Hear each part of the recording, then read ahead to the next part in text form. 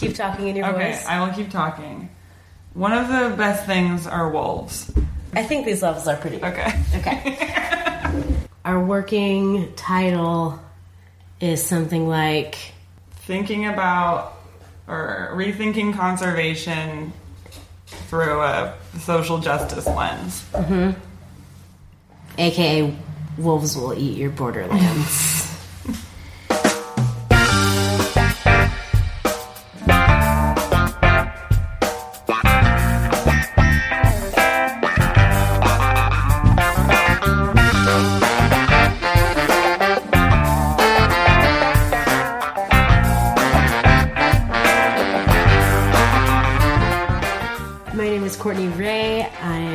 Contributor to the Eyes on Conservation podcast, working out of Portland, Oregon, looking to talk about conservations in terms of people and movements. And here with me today is my good friend Kimberly Fanshier, who I've worked with at BARC, which is a nonprofit here in Portland, and on just being awesome in general in the community to help keep us all educated and up to speed on where this environmental movement should be going, and if we are getting there in a timely manner.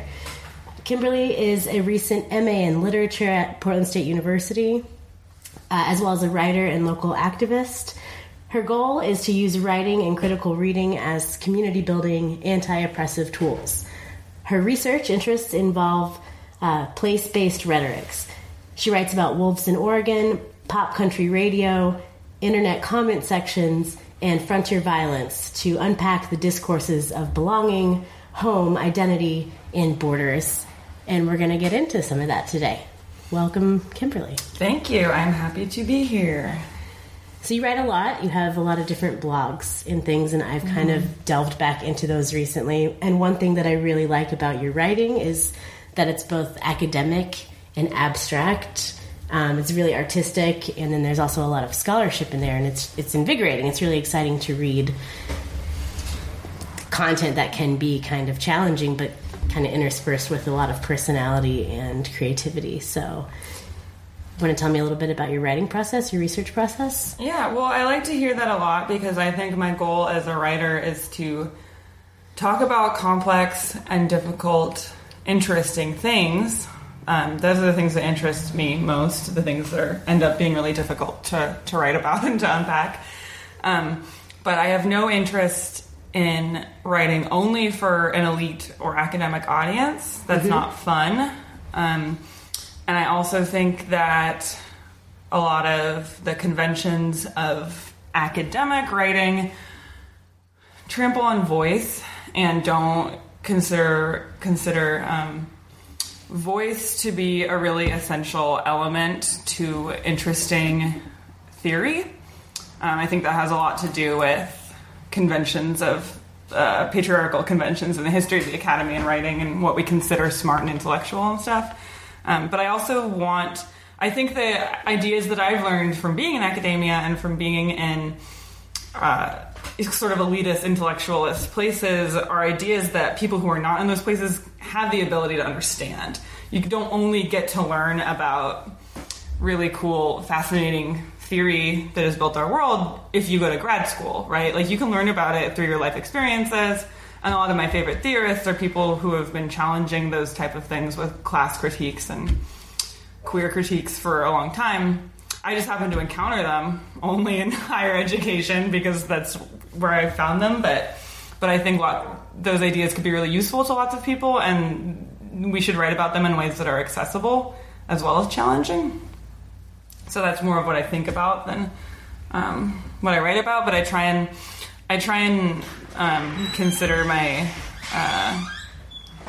poetics and voice and the ability to describe things in a way that's maybe sometimes resistant or challenging to not always be a bad thing. It's something that have been criticized for a lot as a writer, is by using like unlikely words, by phrasing something in an abstract way that makes it impossible to understand until I re-explain it or read it out loud or something. But I'm like, I don't think it's necessarily wrong or bad that maybe all my professors or teachers didn't understand what I was saying. It's maybe important to try and say it in a different way. Is there any kind of one phrase in particular that's you remember getting kind of criticized around, and you thinking to yourself, well, that's exactly what I meant, and so I'm just going to keep saying it that way? I learned that, like, a word, metis, which is a Greek word, in one class in grad school, and then I was like, this is an amazing word, this is the best way to explain something, and then I used it in another paper, and the other professor was like, this doesn't make any sense, you can't use that word here, and I was like, but I just learned it at your school. This is the best way to describe it. Like, if someone doesn't know the word, why don't they just look it up? Why am I expected to use different words to make them understand it? And she was like, well, I mean, that's a choice you're making, but you always have to understand that if you're too difficult, then people might just stop reading you, and they might not look up the word, and they might, just stop. So that's a balance to work on. Well, you write about a lot of different topics: feminism, wolves, alt National Park Service, country music, public lands, all of the above. All of the above. Let's start with wolves, because that's what I know you best for. Yeah. How did you get into researching wolves? I know we worked together on the Oregon wolf management plan for the state of Oregon and the listing process for the wolf in Oregon.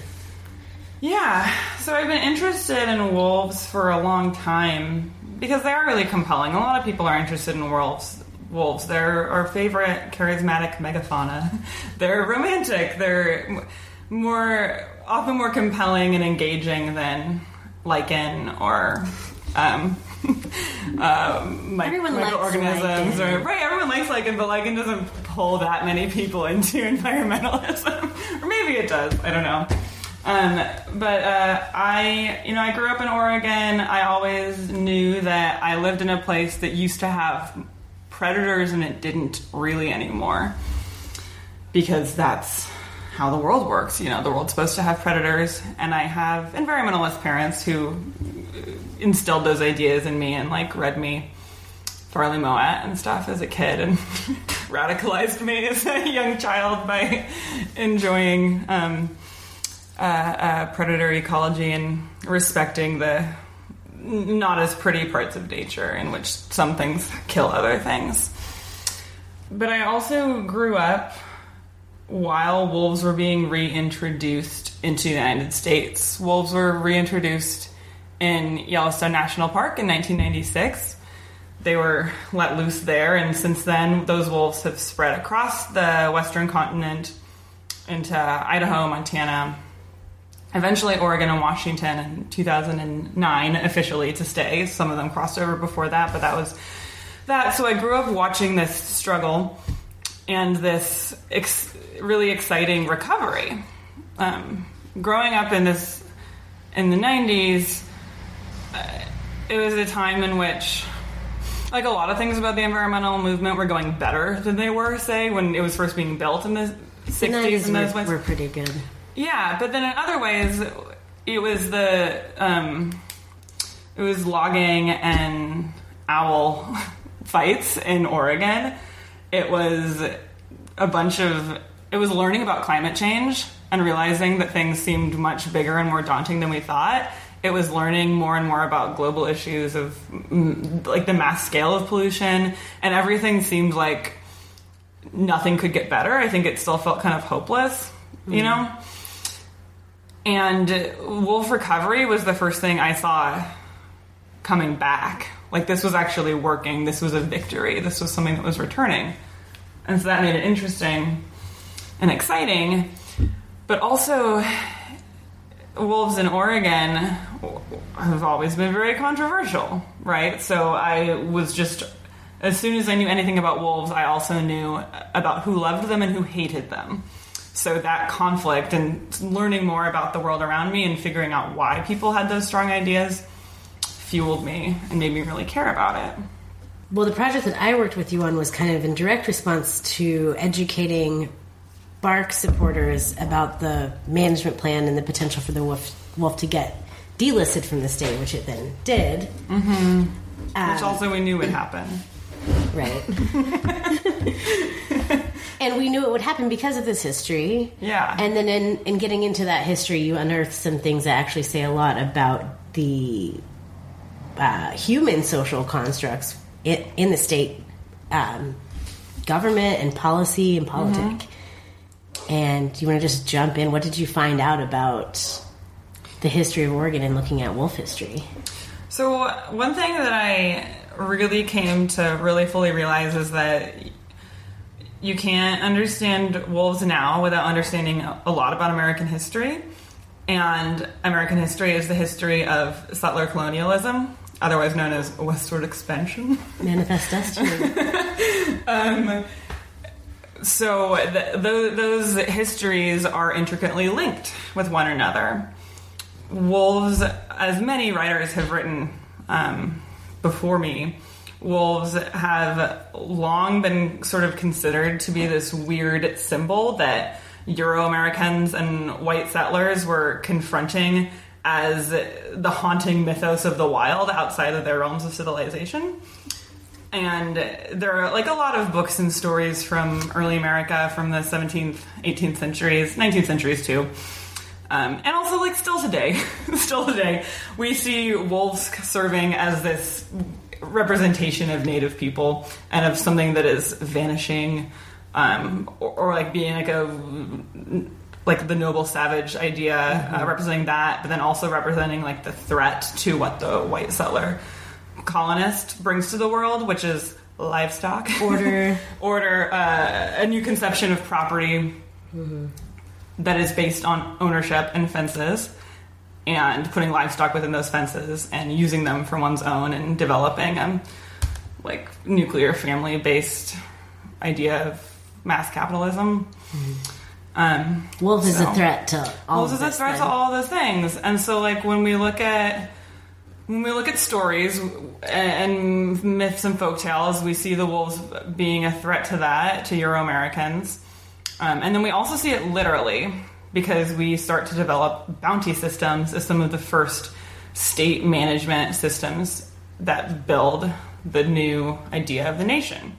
I tried to find out when the first wolf bounty was, and it's like 12 years after the establishment, maybe it's 13 years of Plymouth Colony, then they enact a bounty law. Immediately. So it's like as soon as they get things going, they're like, okay, now we are starting to have a functioning government.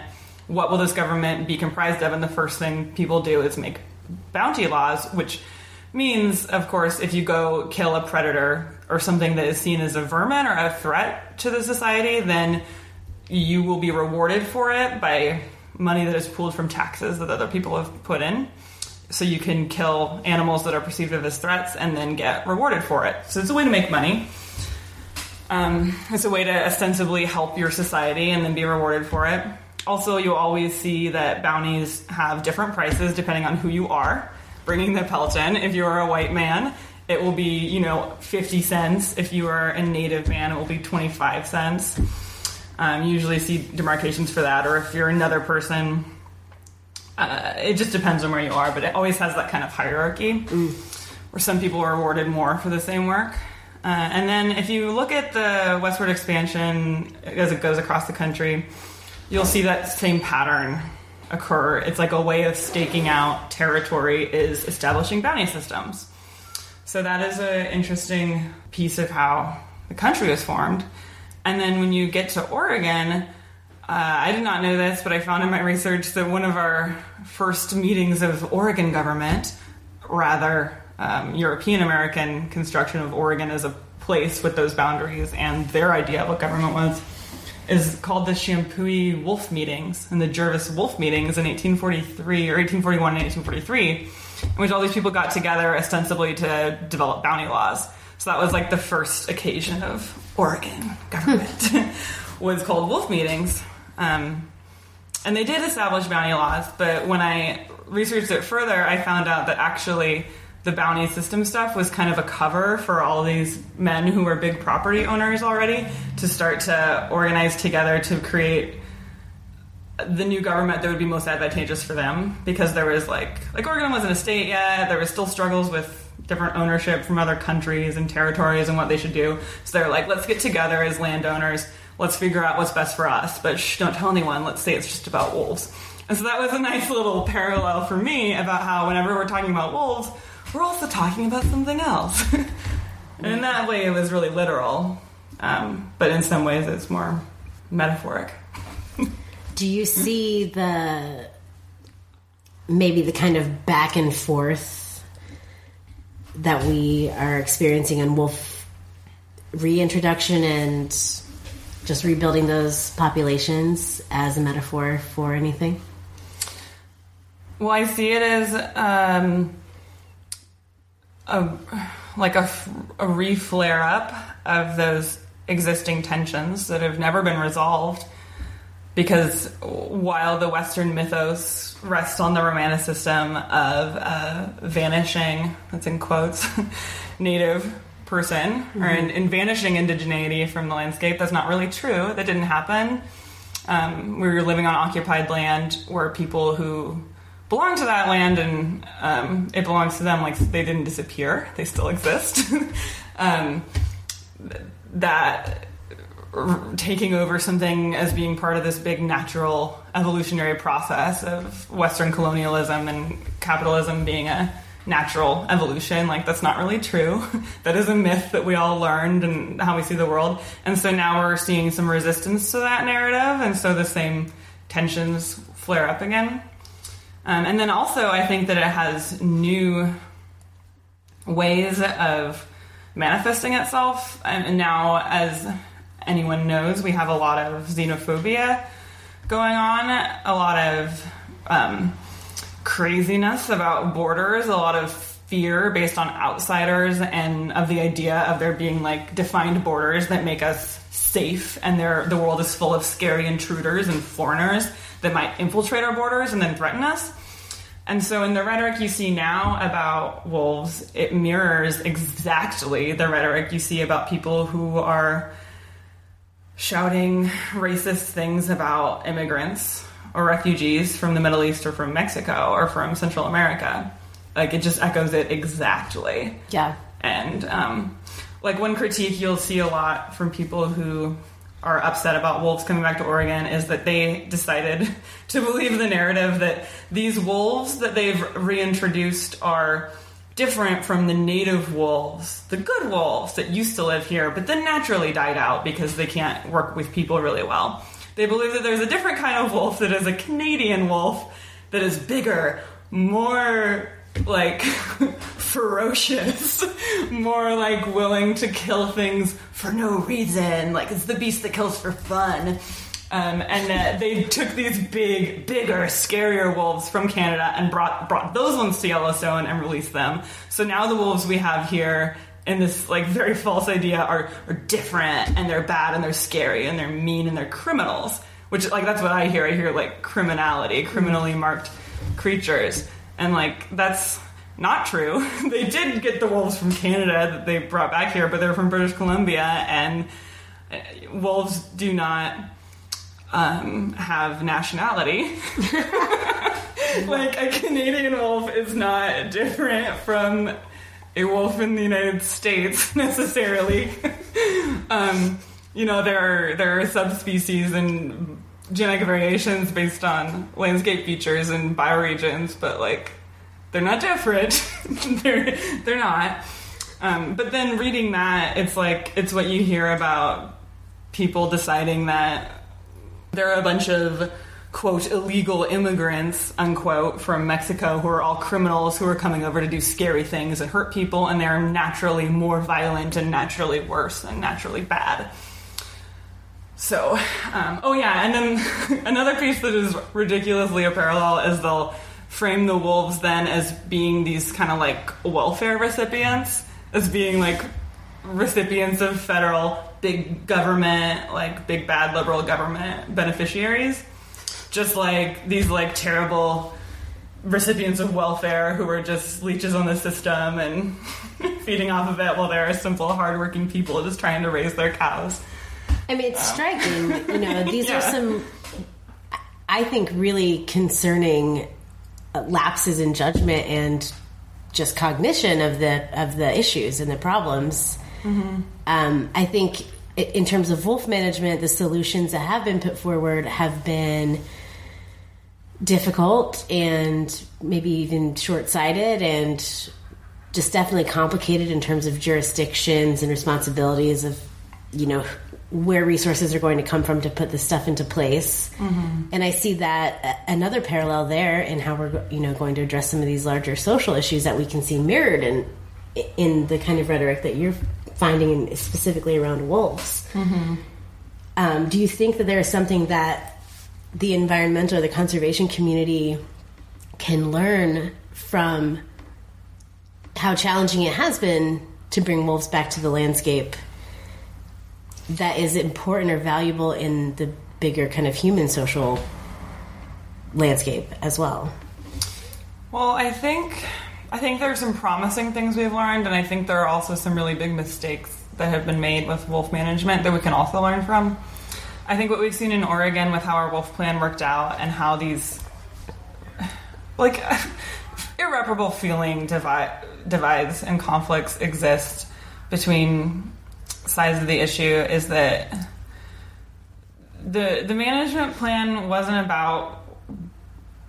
about ecology. And this is a conversation that we've had a lot. It was about compromise and trying to make as many people as happy as possible and still fund the Department of Fish and Wildlife, which doesn't have any money and isn't a great functioning agency at the moment because their funding comes from sources that don't really exist like they did in the 70s or the 60s. And so they have to get funding from people, and so they have to appease those people. They also have to appease the environmentalists because environmentalists are really rabid. And maybe that's a terrible analogy or descriptor to use, but whatever. They're tireless. They will not stop, and they will file lawsuits until the end of time.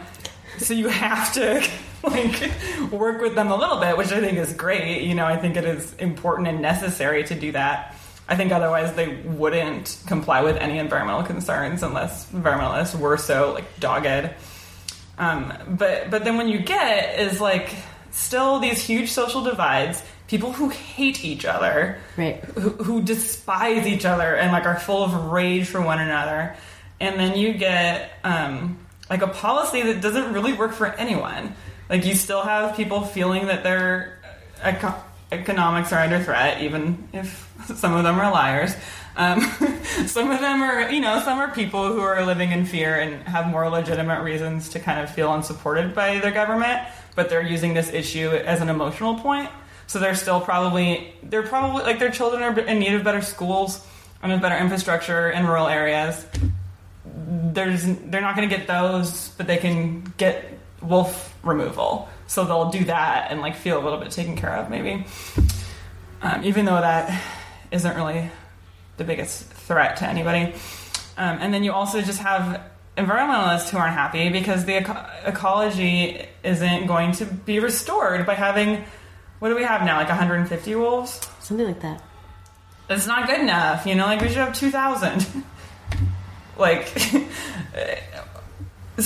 And their idea of having low numbers of breeding pairs necessary to get wolves taken off the Endangered Species Act is just not ecologically sound, and so it's not doing the thing we want it to do. So nobody's happy and nothing is repaired, and we have bigger divides between rural people who are probably going through the same struggle as low-wage workers in urban areas, but we're feeling more separate than each other than united on fronts that we actually could be united on. Right. And this is all kind of undergirded by this cultural mythos of this threatening individual or this threatening community of wolves or people that are somehow going to, usurp your rights to provide for your family, to establish yourself on the landscape. Somehow, really disbelieving in coexistence. Believing that coexistence means I need to kill the wolf in order to let me survive, as opposed to we all need to make drastic changes for one another. So I think that the failing point was going for compromise when we need to unearth huge things to change how we see it. Change how we see it. We have to change. We can't just change Like, we can't make minor changes and hope that it'll be fixed. I don't think. Maybe we can. I don't know. But I think that we have to say, okay, well, we shouldn't have livestock, mass-produced industrial cattle livestock in Oregon anymore. If we want Oregon to not be like a huge floodplain that doesn't have any riparian systems that work, like, we shouldn't have them anymore. And that is a big thing, and that is a lot of change. And we should also have to reconsider what private property means and what people are allowed to land and how what land people are allowed to own and live on and use and how we regulate those things. So they're just like really big things we have to change. And on the other side of that, though, where I think wolves are still promising is that even though we're fighting them, I don't think the wolves are going to die. Like, I think they're going to live. We're not going to go through a mass extermination poisoning campaign where, like, we employ Forest Service employees to go out and poison all the springs with strychnine. Well, are we already seeing new policies coming out of the administration that are, doing things like allowing for hunting of grizzlies and... Yeah, I guess that's like that. true. And also, I guess, like, I was having more faith on that point when it was, like, a year ago. So, like, I kind of go into that argument, and now I'm like, well, maybe I feel less secure about those possibilities. But also, I just don't think we're going to focus on, like, killing wolves like we did before. And it's not easy. It's hard. I just have a lot of faith in them as a really resilient species that can withstand a lot, but I don't know. But then, because of the huge cultural shift that allowed us to even imagine reintroducing them in the first place, like, that gives me faith and hope, because up until the 1950s and 60s, it was unthinkable to think of the wolves as anything but the beast of waste and desolation, which is how Theodore Roosevelt describes them. And we think of Theodore Roosevelt as being, like, a conservationist president, too. Even though, like, but, like, he did a lot, like, he did all the national parks and la-di-da. But that's how he described wolves. Everyone thought of them as this.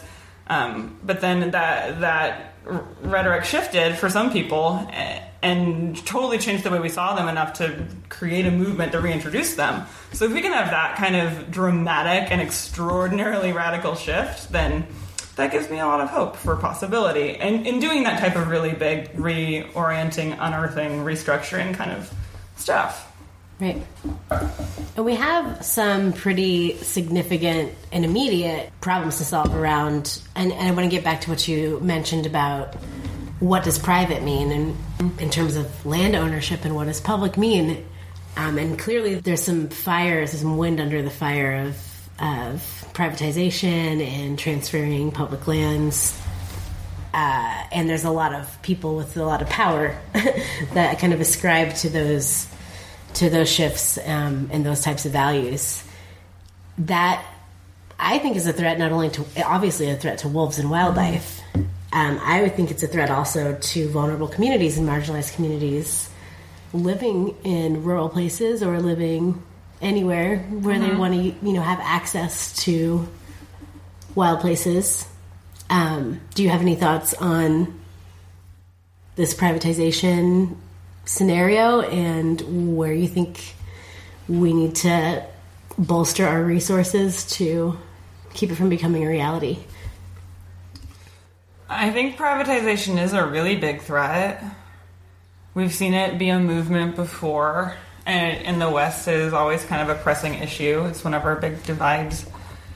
I think it's really frightening. I think that it often, I think a lot of Oregonians and a lot of, I don't know, there's a certain kind of Oregonian I'm thinking of, which isn't all Oregonians, obviously, but there's a kind who really like being here because they're libertarian-ish minded. They like not being told what to do. And I think the idea of privatization appeals to people who are just like, let me have my weed and my guns and do what I want. Stay away from my land. Let me run it, And so it can seem sort of like a compelling idea, especially when we have a federal government that is bent on, just burning all of our land to the ground, basically. We just have, a Captain Planet villain trying to just destroy everything in the world. So it's ownership of pot farmers seems better than that.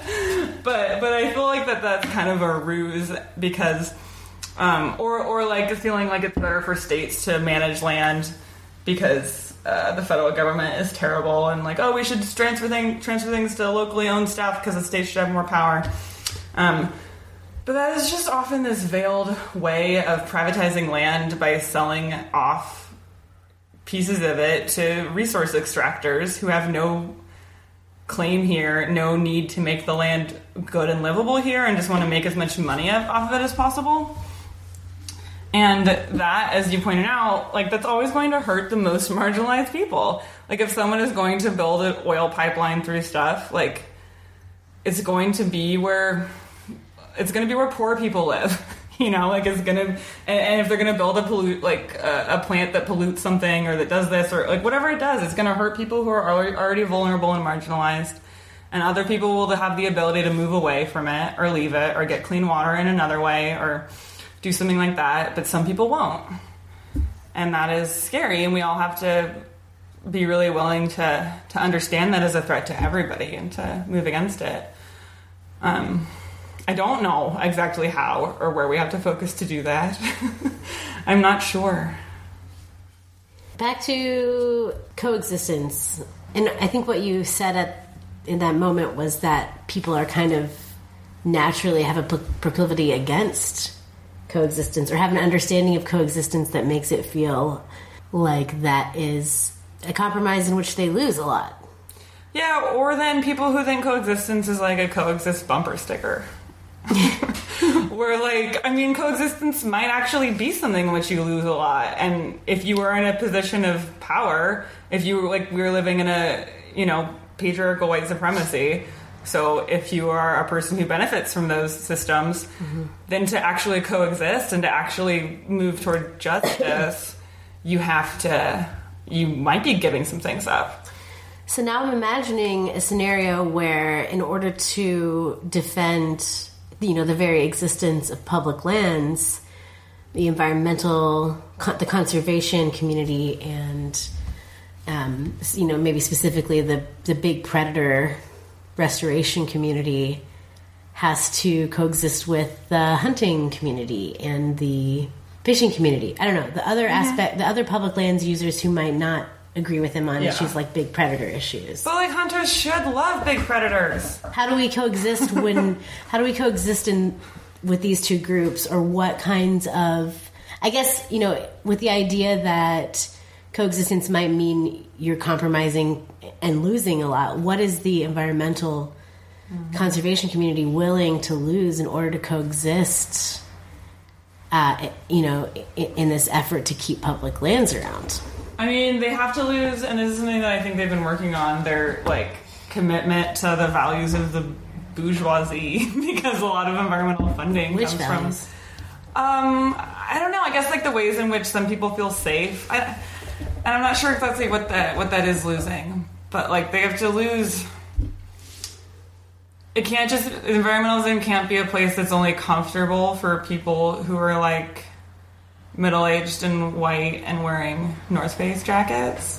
Like, it has to have a more economic justice drive behind it, and it has to be welcome to changes and to looking into having leadership from other people who aren't just like, I'm a dude who used to be a lawyer and now I'm an environmental guy. You know, it's like, those people are wonderful, but, you know, like, we should maybe try to find other people from other community organizations who can be leaders in it, and to reframe the structure of it, maybe, to have the focus be more about environmental justice as opposed to more easy to swallow ideas like, don't kill the bumblebees, you know, like, these things are all good and they all work together, but, like, does that make sense? It has to...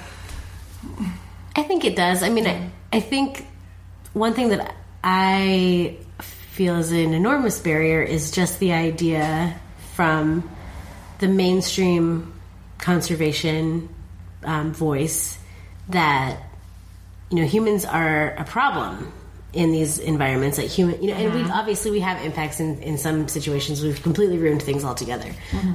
But the idea that the solution is to kind of rope things off again with the barriers and the fences and the borders, and say, you know, you're really only allowed to be part of this movement or to go to this place or to experience this environmental community, if you are doing these particular activities and in this way, that makes it seem like you were never here. And that's just, number one, not possible. And I also just don't think that it's, ethically sound to argue that keeping humans off of the landscape 100% is the best solution to whatever ecological issues are there.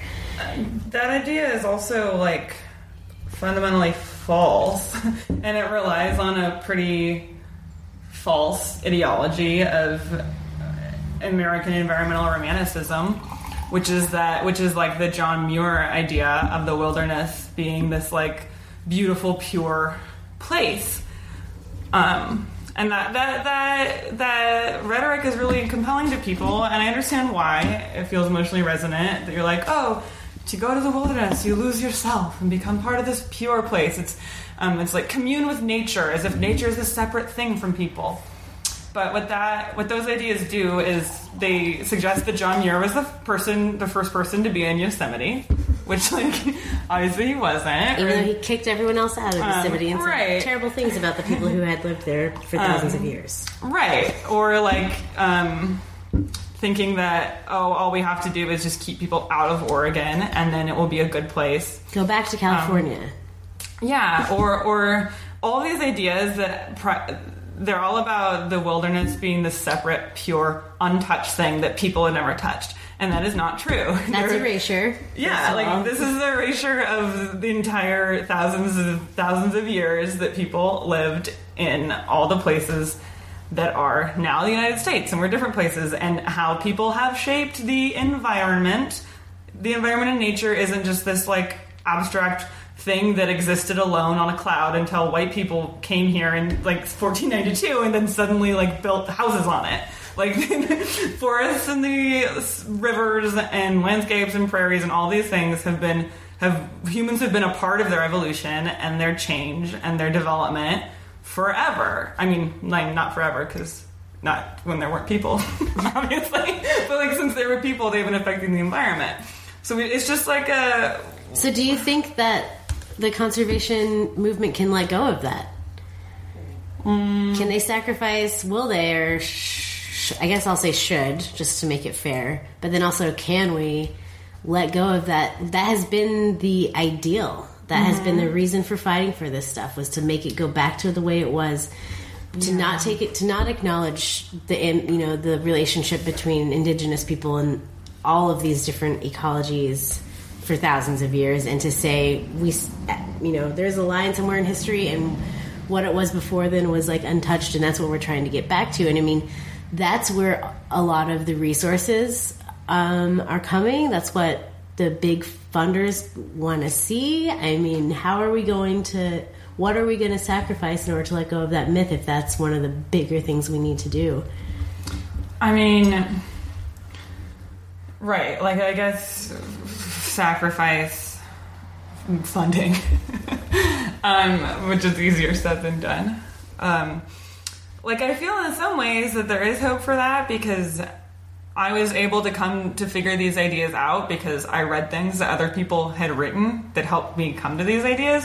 So people have been writing about it, especially in the past, few decades. There's been, in academia, there's a whole thing about wilderness theory and all those challenging those ideas, and eco-criticism and challenging what nature means and all that stuff. And even though that exists in a really, like, tiny snippet of the world, it does trickle down, like I learned it, and then I can, I know, like, terrible theory, but, like, people who are teachers, who are going to be teachers in high schools now, have gotten more critical, challenging ideas about a lot of stuff than the people who taught us learned about.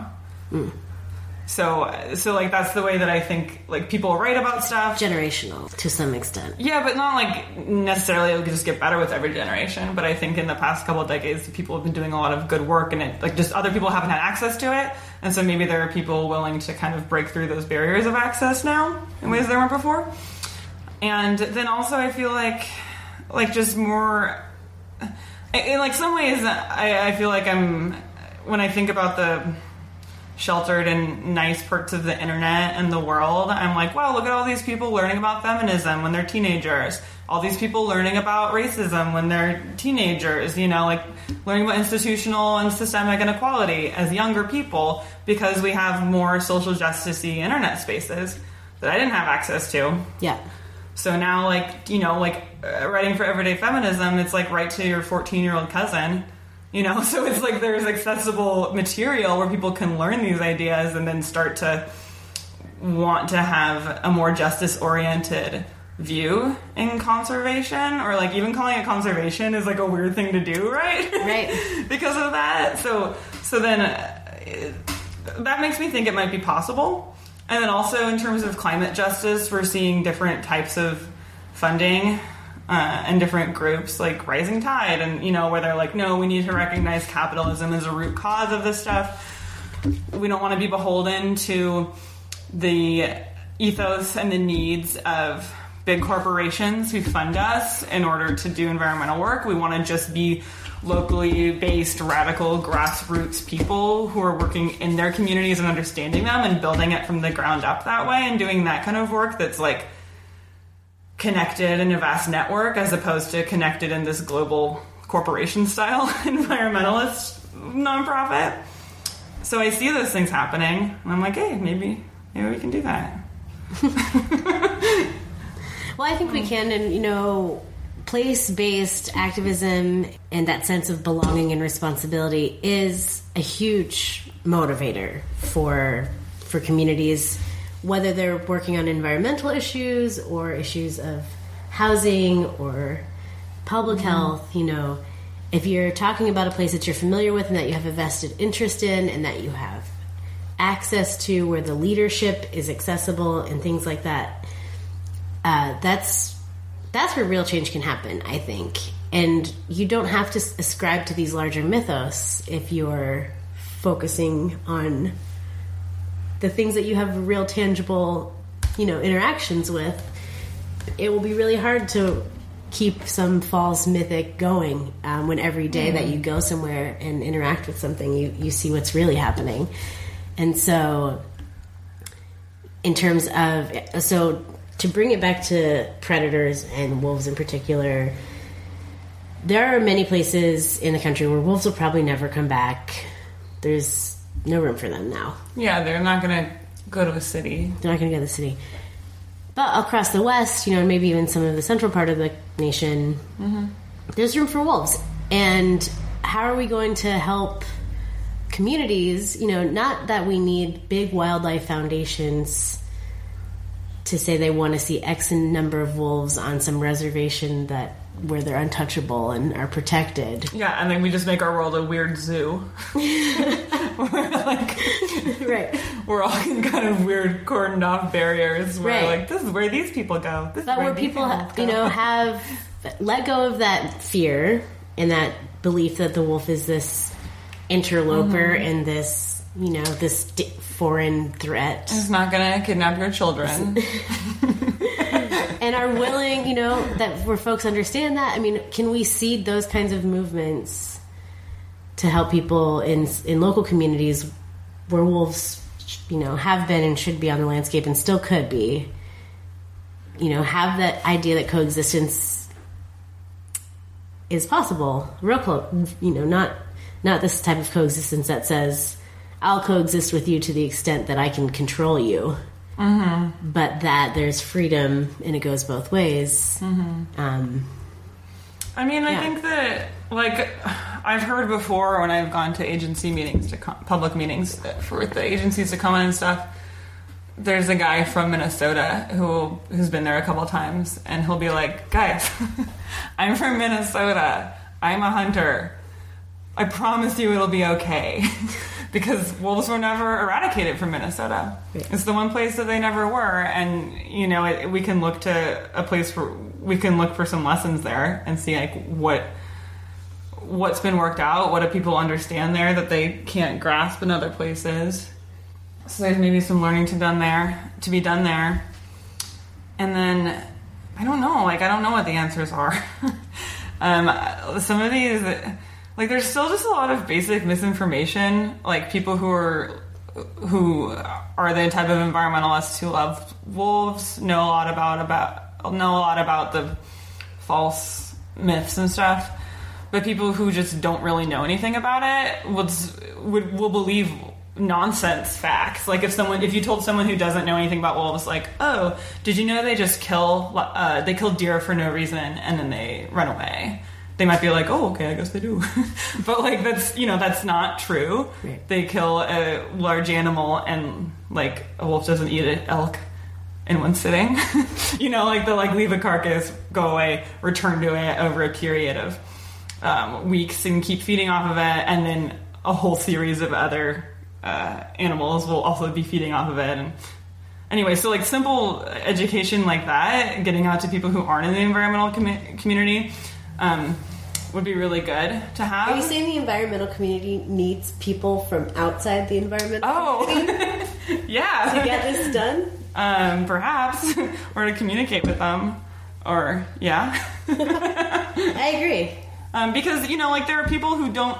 It's like someone who doesn't know anything or care at all about wolves, you can convince them about truth about wolves. Someone who already has really strong ideas and reasons for believing those ideas about not liking them, they're harder to convince. So maybe convince the mass public who doesn't know anything. Put some effort there and tell people about stuff, then kind of change the larger social narrative about what predators mean.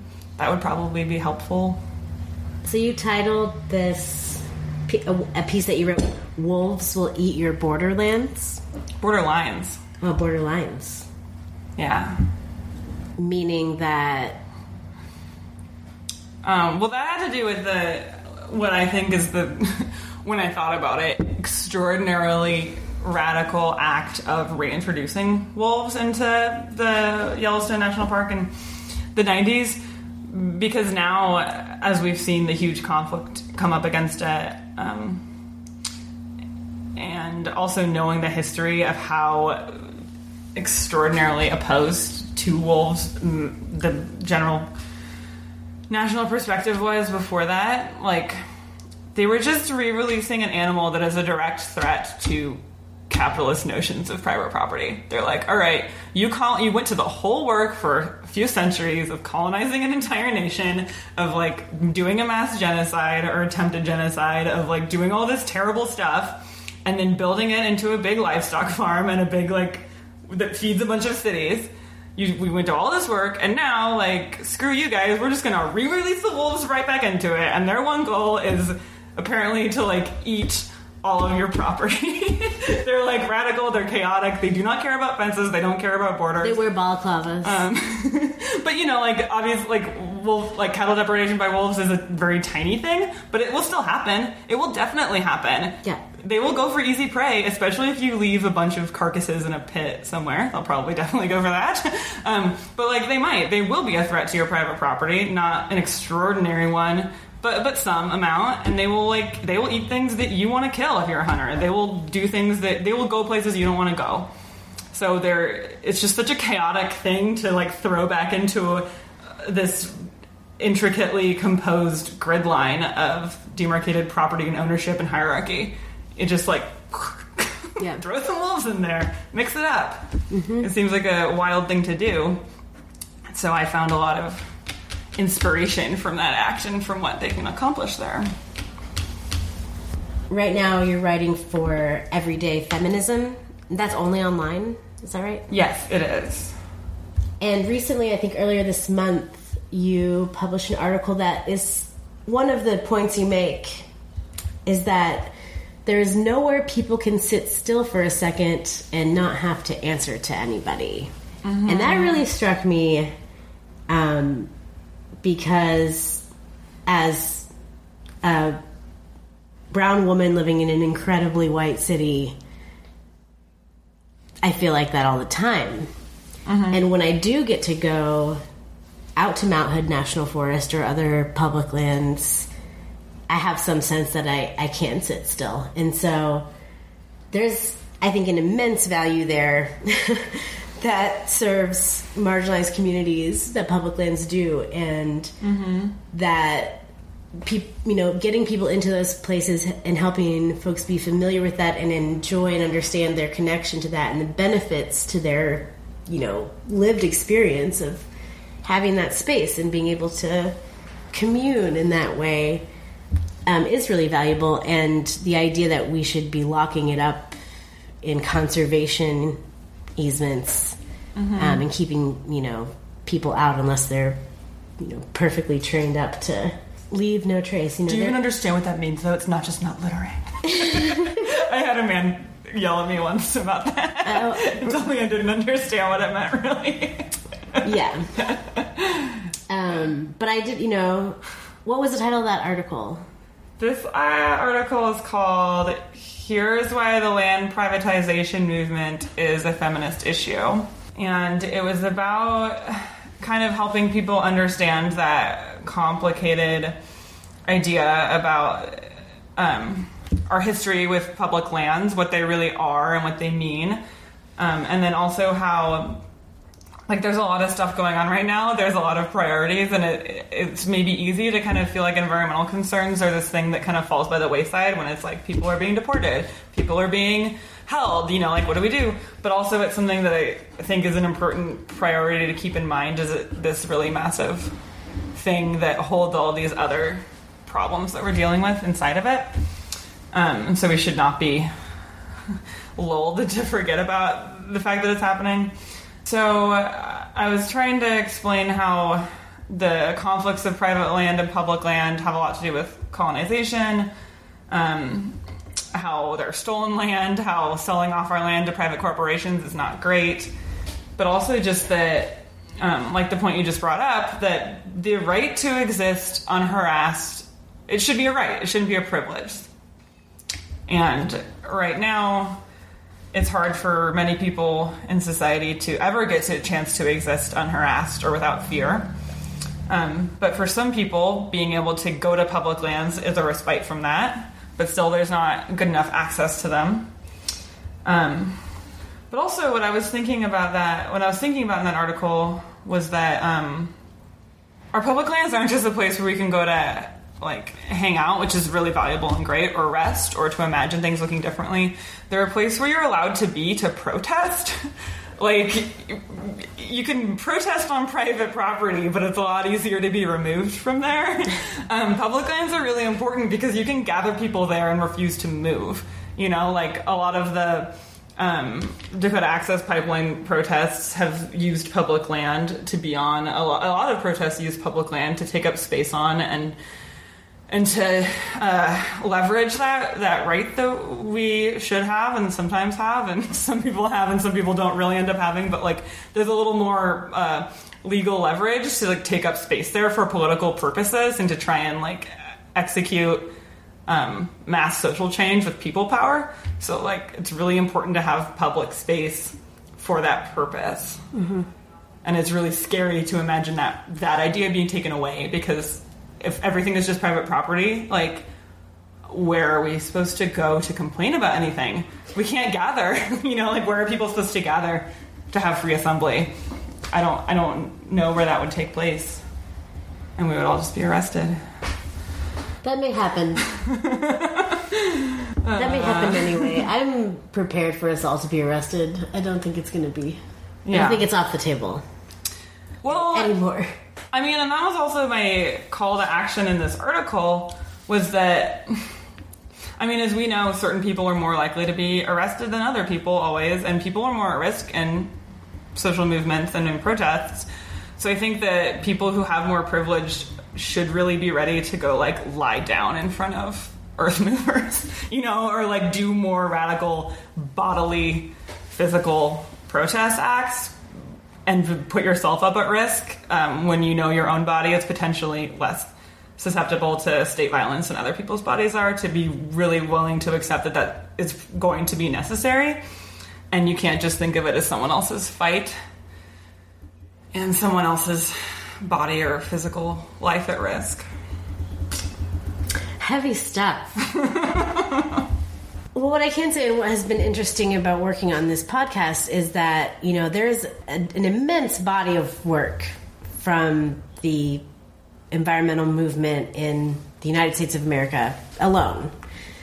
And, there's a lot of, big, historic, iconic figures. There's big campaigns, there's big wins, there's big visibility, and it has definitely come a long way from Teddy Roosevelt.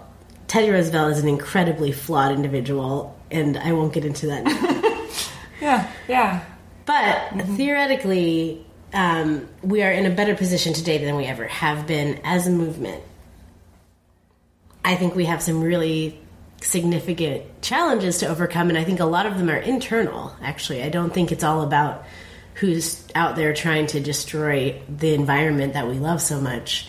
I think it's what have we not acknowledged about the inner workings of this movement that are actually kind of hamstringing us and setting us up for maybe just outright failure if we don't rectify this stuff.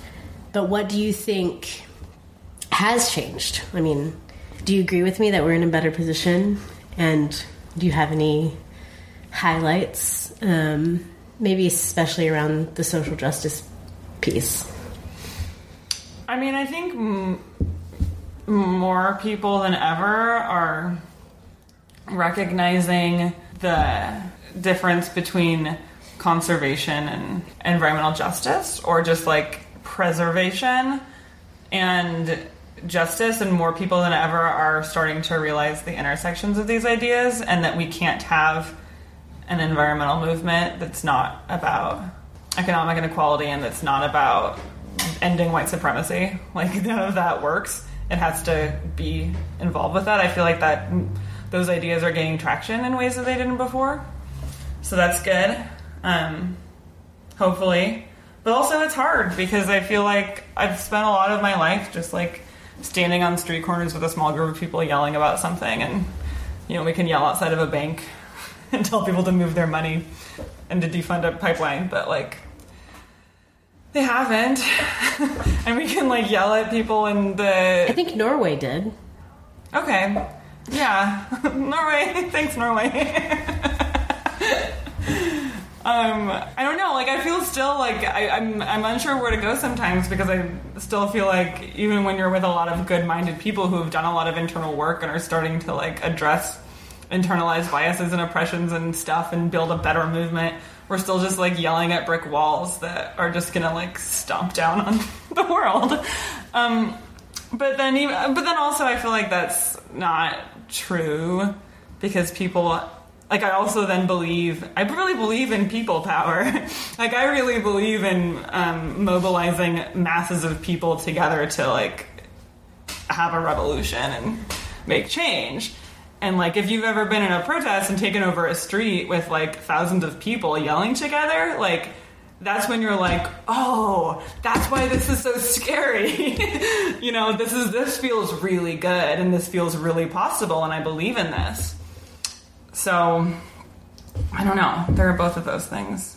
Young people who are our age are starting to come to grips with the fact that, their parents and they were lied to about communism. Or, that, socialism isn't, scary, totalitarian, everyone wears the same gray uniform ideas. People are starting to, recognize that, oh, this is working in other places in the world, and we have a terrible, terrible world in the United States where people die because they can't crowdfund their own healthcare, and people are recognizing that, and people are also connecting those ideas to more to greater issues and understanding that climate change is a super impending problem.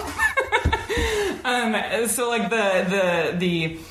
the severity and the nearness of that is, I think, more apparent to a lot of socially engaged youngish people. And so, people are all yay, Bernie Sanders, which is whatever, and has its own problems and whatever, but the fact that people were ready to like someone who had the word socialist in their descriptor is a pretty big change. What does socialist public lands management look like? Maybe. Can you imagine that? It just popped into my head as an interesting concept.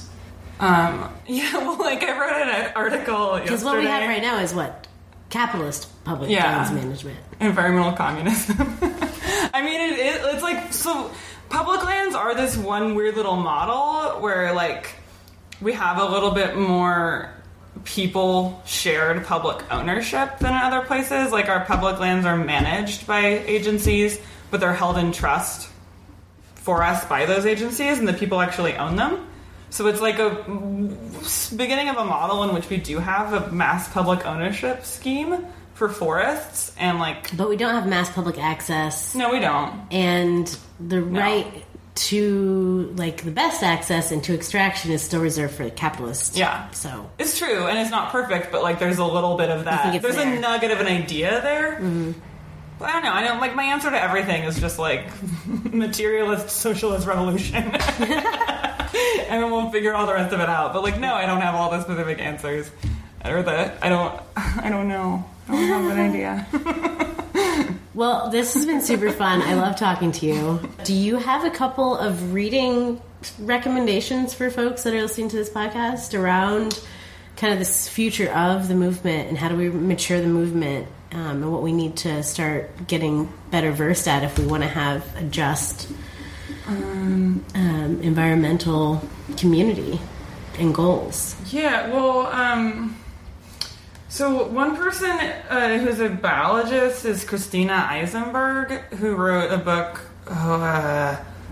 Coexistence, is in the title, Coexistence. But it's about the difficulty of coexistence and what it would mean for us to have predators in the West in ways that we haven't had in a long time.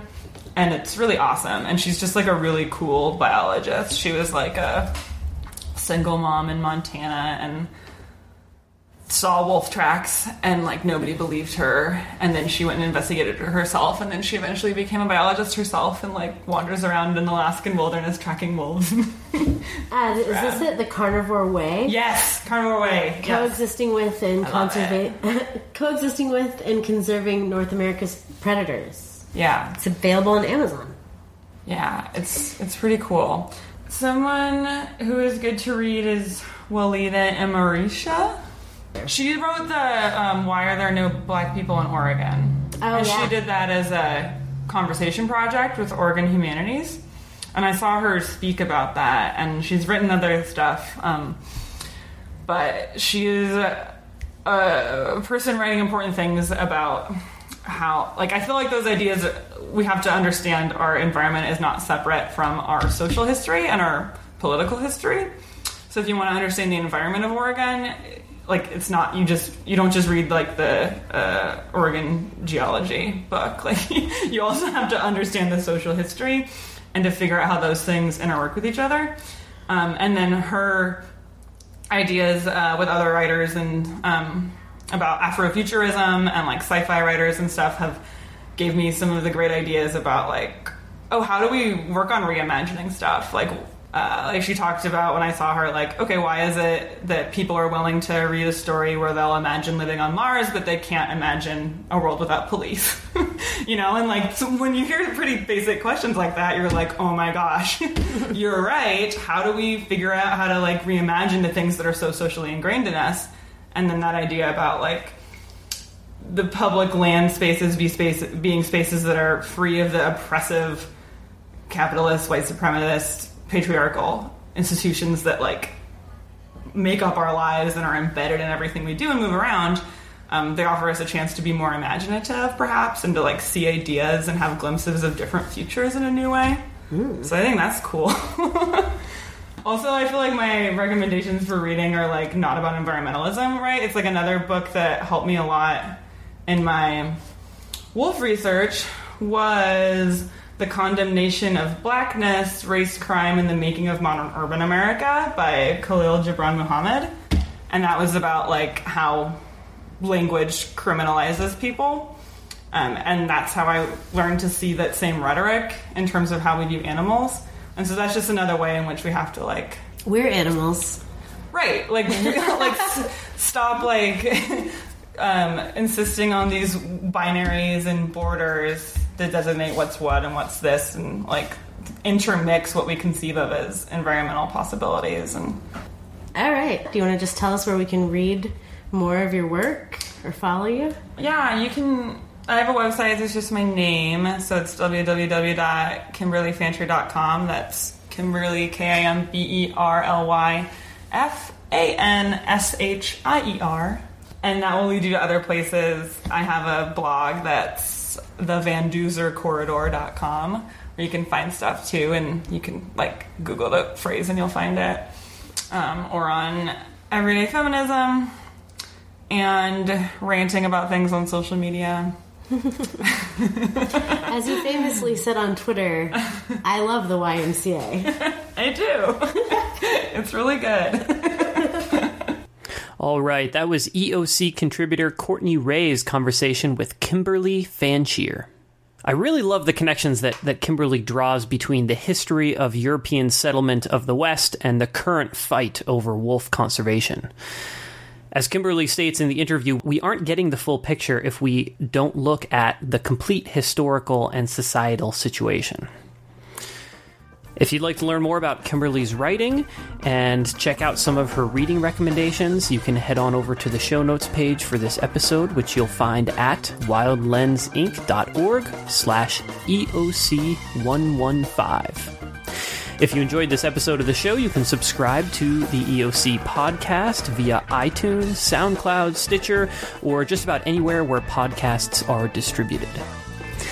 If you really want to show your support for the show, you can leave us an honest rating and review on iTunes, which helps us reach new people with this important content. Just search for Eyes on Conservation in the iTunes store or follow the link on the show notes page. The Eyes on Conservation podcast is a production of Wild Lens. Today's episode was produced by Courtney Ray and edited by me, Matt Podolsky. Our theme music is by The Humidors.